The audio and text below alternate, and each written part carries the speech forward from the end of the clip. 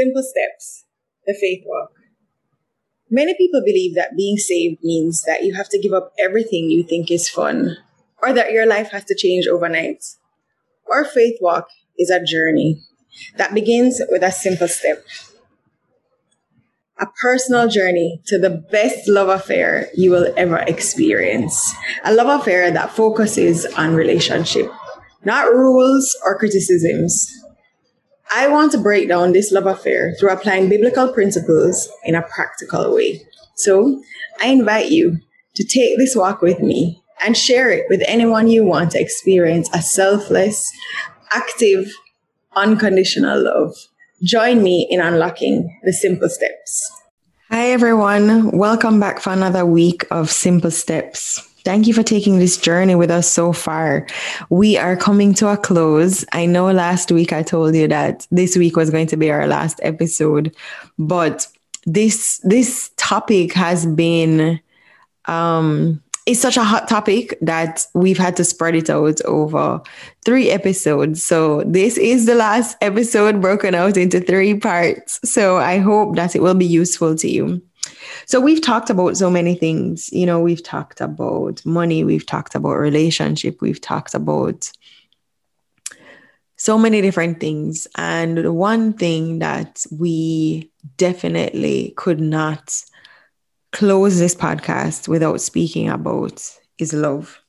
And I want to start by reading 1 Corinthians 13, where it says, "If I speak in the tongues of men or of angels, but do not have love, I am only a resounding gong or a clanging cymbal. If I have the gift of prophecy and can fathom all mysteries and all knowledge, and if I have faith that can move mountains, but do not have love, I am nothing." What I really want to talk about today, though, is what is love, and who better to understand what love is from than the person that created it. God created love. He created us to love him and to love one another. And so he expresses to us what love is. He says that love is patient, love is kind.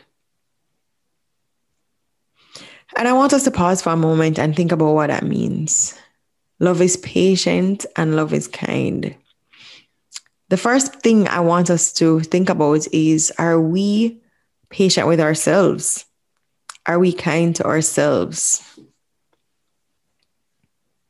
It does not envy, it does not boast, it is not proud.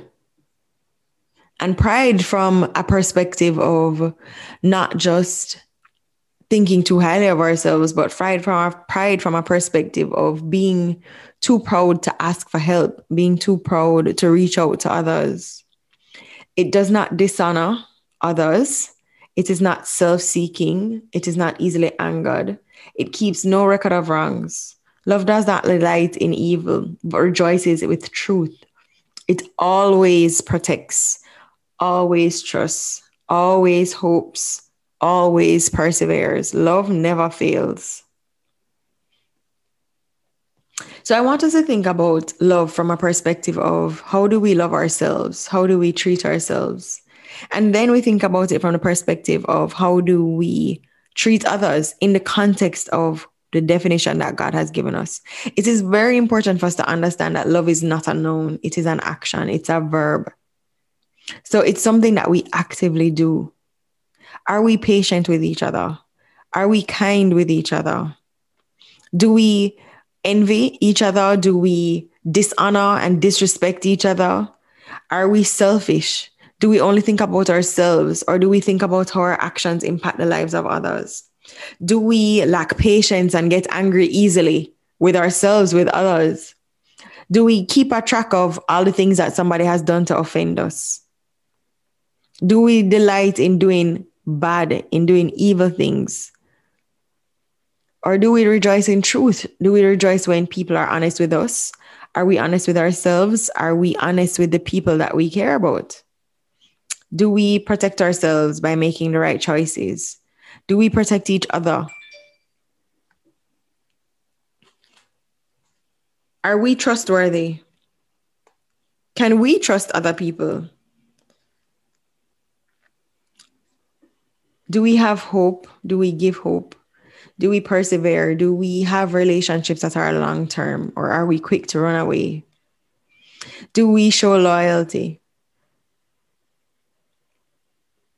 These are things that we need to think about. Love is not a noun, it's a verb. Are we actively doing these things with ourselves? And are we actively doing these things with others? I want you to think about that. I want you to go back to 1 Corinthians 13 and read from verse 4 to verse 7, the definition of what love is, and answer the questions. Do you do these things for yourself? Do you love yourself in this way?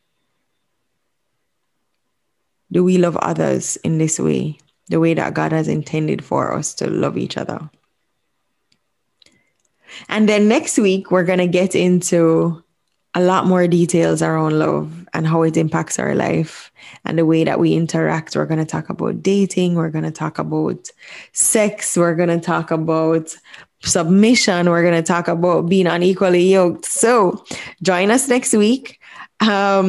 And for all the episodes that you've missed before, you can go back and listen to them at any time. And I'm so grateful that you have chosen to take this journey of simple steps with me.